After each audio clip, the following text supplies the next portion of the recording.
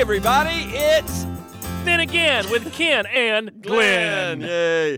And another friend of ours, Abraham Lincoln. Yay. Metaphorically, not literally. And here's the thing. I'm just going to go ahead and commandeer this one right off the top. I'm just going to, and you know why, Glenn? Because Lincoln's my man. I portray Lincoln for our webisodes and webcasts and things like that. And then also do him in our museum theater programs.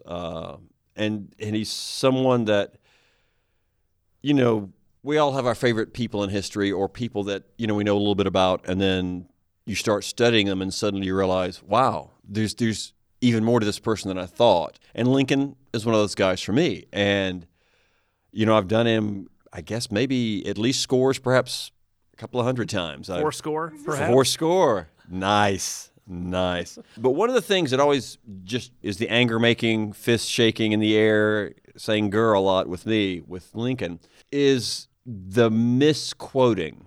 And I'm not talking about just quotes that he didn't say or misattributions or things like that, but it's when a partial quote is given.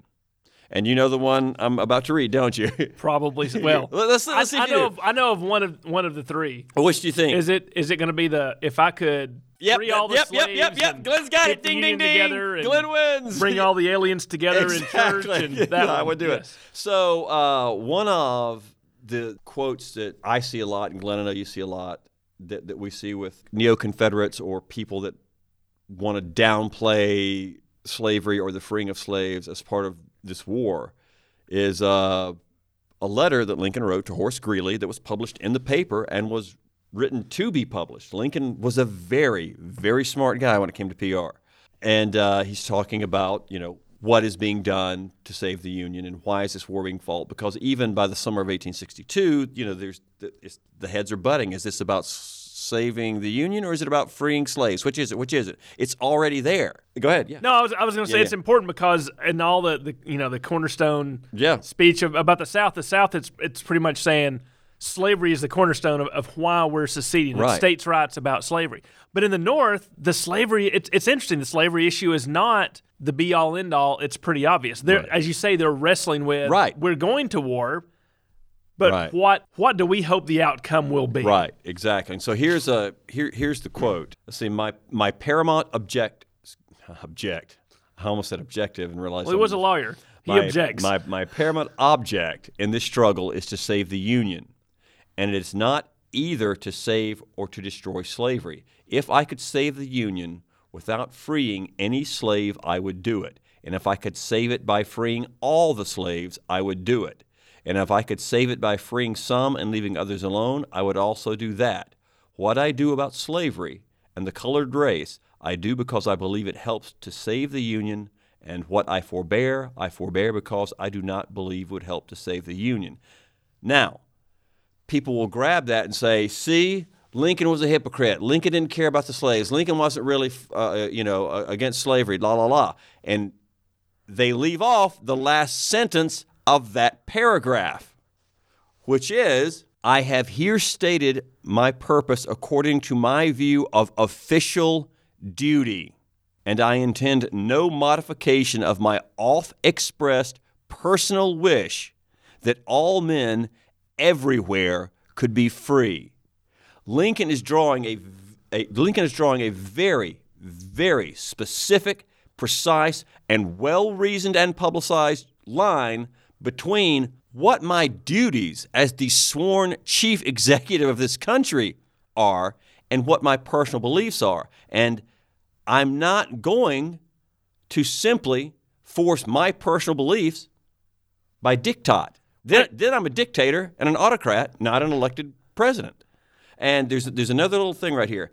In another letter in 1864, he writes, this guy named Albert Hodges, and yet I have never understood that the presidency conferred upon me an unrestricted right to act officially upon the judgment and feeling of slavery. I mean, he's so consistent with saying, look, yeah, I do want to free the slaves. I've always thought that slavery was wrong. And that's something that runs through decades of his writings and speeches. But I can't simply govern based on my feelings.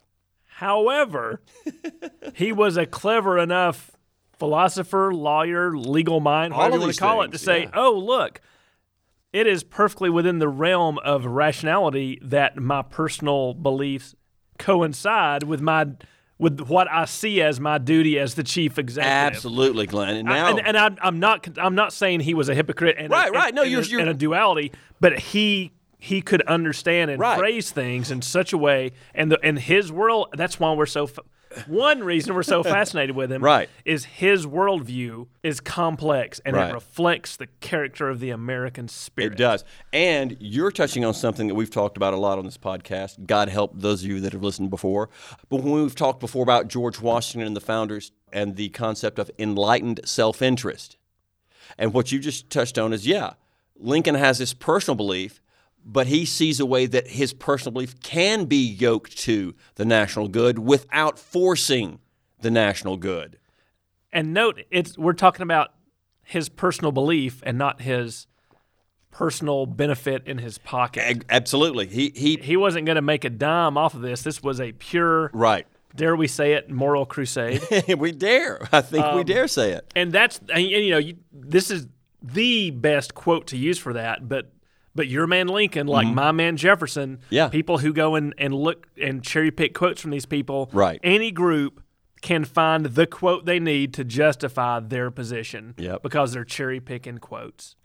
And Lincoln is certainly subject to such vagaries. Absolutely. And in mentioning Jefferson, he gets raked over the coals a lot for. And have we done it? We haven't done a Jefferson. No. We're gonna have to do a 7-parter on Jefferson. Go ahead and write that down. Leva, clear the schedule for the month of January. Just a whole month, nothing but Jefferson.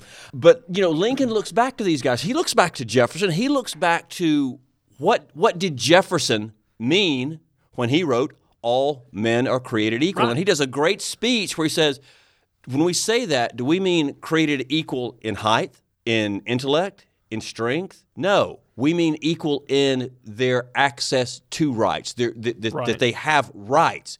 Everyone's equal in their entitlement to rights, to human rights. And Jefferson himself in that letter in the 1820s, he actually says that, or words to that effect. He said, I'm paraphrasing. Yeah. But of course, all men are not created equal. Some men are smarter than others. Some men are born into money. Some men just have.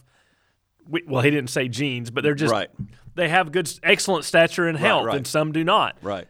Equal before the law. It's the seed of the 14th Amendment. Is what they're both trying to get at. And so Lincoln looks back to a Jefferson, and anyone who wants to say Jefferson didn't understand that, well, he did. He wrote it. Now, just that mere phrase, got kicked around quite a bit by everyone in the decades leading up to the Civil War. But Lincoln also looks back to another one of your boys, Jackson.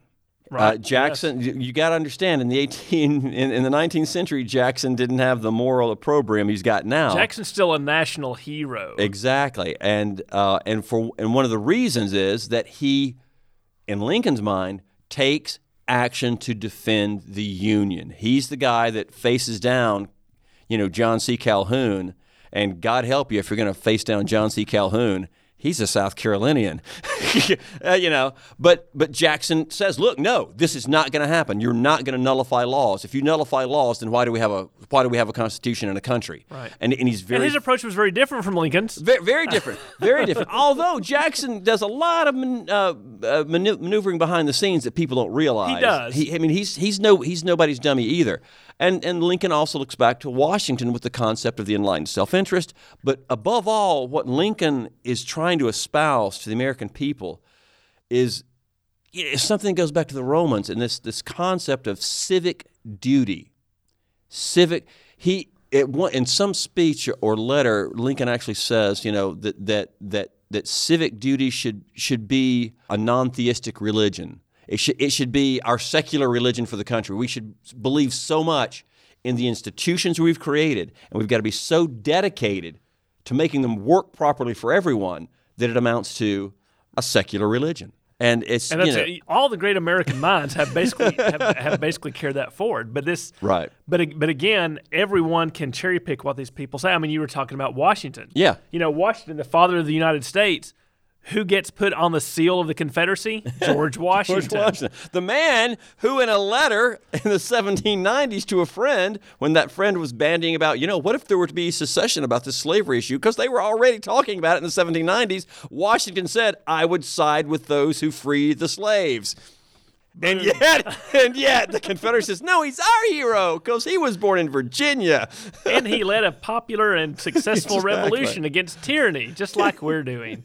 Yeah, exactly. Oh. So, we're casting a wide net with some of these references here. But Lincoln himself cast a wide net. Lincoln was friends to an astounding array of people. He was amazingly well educated for someone who went to school maybe a grand total of 12 months in his entire life. He did it by reading. Yes. Kids, all you folks who want to know how to get an education, there are these things called books and magazines and periodicals. And yeah, he did. And his mother and then his stepmother taught him to read. And then he and his stepmother encouraged him constantly in his reading. And he himself says in later years that it's both of his mothers that really instilled in him that drive to learn and to read. And I think something could be said for him and this is just me armchair psychoanalyzing in a chair that doesn't have any arms because we're in a studio. But I think his yearning for self-improvement certainly comes from the fact that the mother that taught him to read and encouraged him to be educated dies before she can see the fruit of what she started. And he's it's well known. He articulates very clearly his devotion to both of his mothers. Mama. Yeah, he is. And I just love some of the stories about him when he's out there. He'll plow an acre, stop, read a book. Plow an acre, stop, read a book. That's what he'll do. Or he's out there, the famous rail splitter, because the man was brain and brawn. Yes, he was. Back in the day. He's out there, chopping, and then he'll stop and read a book. And he himself, in some of his later reminiscences, talks about, the neighbors would. He knew that the neighbors made fun of him and thought he was lazy because they would see him out in the field reading a book. They didn't see the 10 cords of wood he just chopped. They just saw this lanky guy leaning up against in the shade of a tree, reading a book. But that development of mind and body, I love it because it gives rise to one of my favorite Lincoln anecdotes, and that's when he's touring Grant's army. Things are winding down. It's I think this is either February or March of '65, and the troops loved him. The troops. You really, people. A lot of people in the country, civilians in the country, hated Lincoln and everything he tried to accomplish. But the troops pretty much loved him. They recognized him as one of their own. They saw him actually come visit. They heard him the way he talked to the generals. I mean, they're like, this is our guy. This is our guy. He's a hard-scrabble farm boy who's running the show. I mean, what troop wouldn't love that? So he's visiting, and some private called out to him, "Hey, Uncle Abe, why don't you show us how to split a log?" And Lincoln instantly takes off the top hat and his coat. He grabs the log. He grabs the axe. He splits a couple of logs, and the men they're just going nuts. And then he said, and he says something to the effect of, "Well, look at this, fellas." And he stretches his arm out, holding the axe by the very tip of the handle.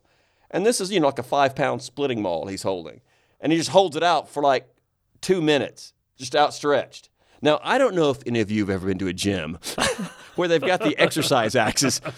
But you try holding out a few pounds straight without flinching, and he just holds it and evidently continues talking to other people, and then he finally tosses the axe aside and goes on with the generals and the troops, the soldiers in that platoon. They just instantly they're grabbing the axe and they're trying to, let me see if I can do it, and none of them can do it for more than like 30 seconds. They're like, holy crap, this guy.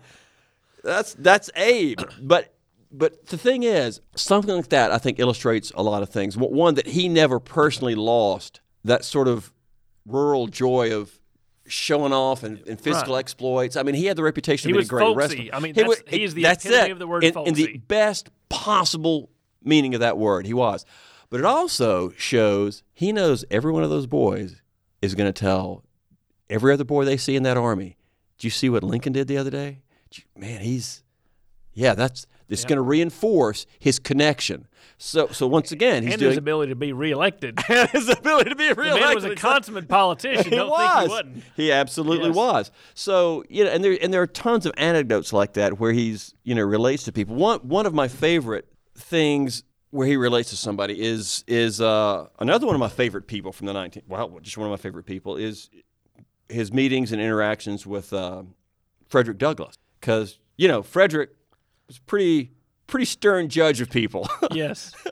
And no physical slacker himself. No physical slacker himself. As a matter of fact, to see how good a fighter he was, check out our webisode. It's just Frederick Douglass, right? Visit our webpage. But Douglass, Douglass is a hardliner. He wants emancipation, and he wants it now. And he felt that Lincoln came tardy, that he was dragging his feet when he first met him. He came to see, actually, this guy is operating under conditions and pressures that I have no inkling of. And so the oration he did in memory of Lincoln after Lincoln was assassinated. I'm going to read this because it's just fantastic. It shows a couple things. It shows the esteem that Lincoln was held in by someone who had been an adversary and then met him and then grew to like him, and it shows that Frederick Douglass, was able to change his mind in the face of evidence. The evidence being, Lincoln delivered. So here we go. The quote is, "His great mission was to accomplish two things. First, to save his country." And that's right. That's what. To save his country from dismemberment and ruin. And second, to free his country from the great crime of slavery. To do one or the other or both, he must have the earnest sympathy and the powerful cooperation of his fellow countrymen. Without this primary and essential condition to success, his effort must have been vain and utterly fruitless. Had he put the abolition of slavery before the salvation of the Union, he would have inevitably driven from him a powerful class of the American people and rendered resistance to rebellion impossible. That's pretty well stated. That's from Frederick Douglass. That's from Frederick Douglass, exactly. Basically saying he didn't free all the slaves all at once when I wanted him to. Well, I get it. Yeah, I get it. He was right. Viewed from the genuine abolition ground, Mr. Lincoln seemed tardy, cold, dull, and indifferent. But measuring him by the sentiment of his country, a sentiment he was bound as a statesman to consult, he was swift, zealous, radical, and determined. Once again, he gets it. That's Lincoln. Taking him for all in all, measuring the tremendous magnitude of the work before him, considering the necessary means to ends, and surveying the end from the beginning, infinite wisdom has seldom sent any man into the world better fitted for his mission than Abraham Lincoln. Glenn, we've talked, I know a lot just around the office, about how Lincoln was indeed the perfect president at that moment to save the Union. And we've talked about compare and contrast Lincoln and Davis, Jefferson Davis, the Confederacy president. And in a lot of ways, Jefferson Davis was the type of president the Confederacy needed for some of its goals. But ultimately, he didn't win. He didn't win. And see, that's the thing. This is why Lincoln, I think, stands not just at the top of the American pantheon, but really the world pantheon. Because when you go back and look through history, the truly great leaders, truly great, are not the ones who have conquered. They're not the ones who have been autocrats. They're the ones who have built a coalition amongst disparate ideals or peoples and been able to accomplish a grand goal. And those are rare. Yeah. Those are rare people. And of all the disparate people to lead towards a penultimate goal, Lincoln and the preservation of the Union and the 13th Amendment, ending slavery in the United States, that's up there, maybe on the top. I mean, call in and argue with us, please. Call in. Call in. Phones got it off a phone. Phones are upstairs where we can't hear them ring. Well, but you can argue with us on Facebook. That's so true. Please do. But and I think that's why he's not a Northern hero. Right. He's not an American hero. He really is a world guy. I would agree. Yeah, I think so. And it's people around the world at the time were shocked and dismayed by his assassination. And, God love the English people, especially the English. The English common folk felt like they had lost one of their own, And people who wrestled with him politically. Oh, yeah. Like viciously and maliciously when he died. They're like, oh. Yeah. Oh, wait a second. That's awful. Yeah. Why was I fighting with this guy? Yeah. Oh, my God. And a lot of that is the pain and the sense of loss. And that's just it. A lot of these coalition leaders, for lack of a better phrase. Right. People don't realize how awesome they have been until the goal is accomplished and or they die. Right. And, this whole thing about, him as an adversary, Doris Kearns Goodwin wrote this great book, Team of Rivals, which is about Lincoln and him putting his cabinet together because, he appointed to his cabinet men he had who had just tried to get the Republican presidential nomination, and he'd gotten instead of literally people that 8 months before had been, this Lincoln's an idiot, and I'm not going to let him get a nomination. Will crumble to dust if we elect him. How did he get the nomination instead of me? And he got it. And so, let's close up with that. It's, Seward is the great example. Former governor of New York, he's the guy. This 1860's my year. I get the nomination this year. This is what Lincoln got it. Oh, that ham-fisted yokel, and then he's giving advice to him, in the interim between election and inauguration, saying, well, you'll just be a figurehead, and because he gives him Secretary of State. Because I see this more as I'll be sort of a prime minister, and you'll just be a figure, and. And Lincoln's probably like, okay. Yeah, sure. If that's what you think's going to happen, sure, that's fine. You can think that. No reason to fight about it now. But within 3 months of inauguration, Seward is writing to his wife about the depth of Lincoln's genius and says he is the best among us. Boom. There you go. And I think that's we'll leave it there. Yep. And remember to email in with picking arguments with us, and we'll see you next time. Bye, everybody. Bye, everybody. Then Again with Ken and Glenn is a production of the Cottrell Digital Studio at the Northeast Georgia History Center. If you've enjoyed listening to Then Again with Ken and Glenn, please make sure that you subscribe and help us out by writing a review. To learn more about the Northeast Georgia History Center, visit www.negahc.org.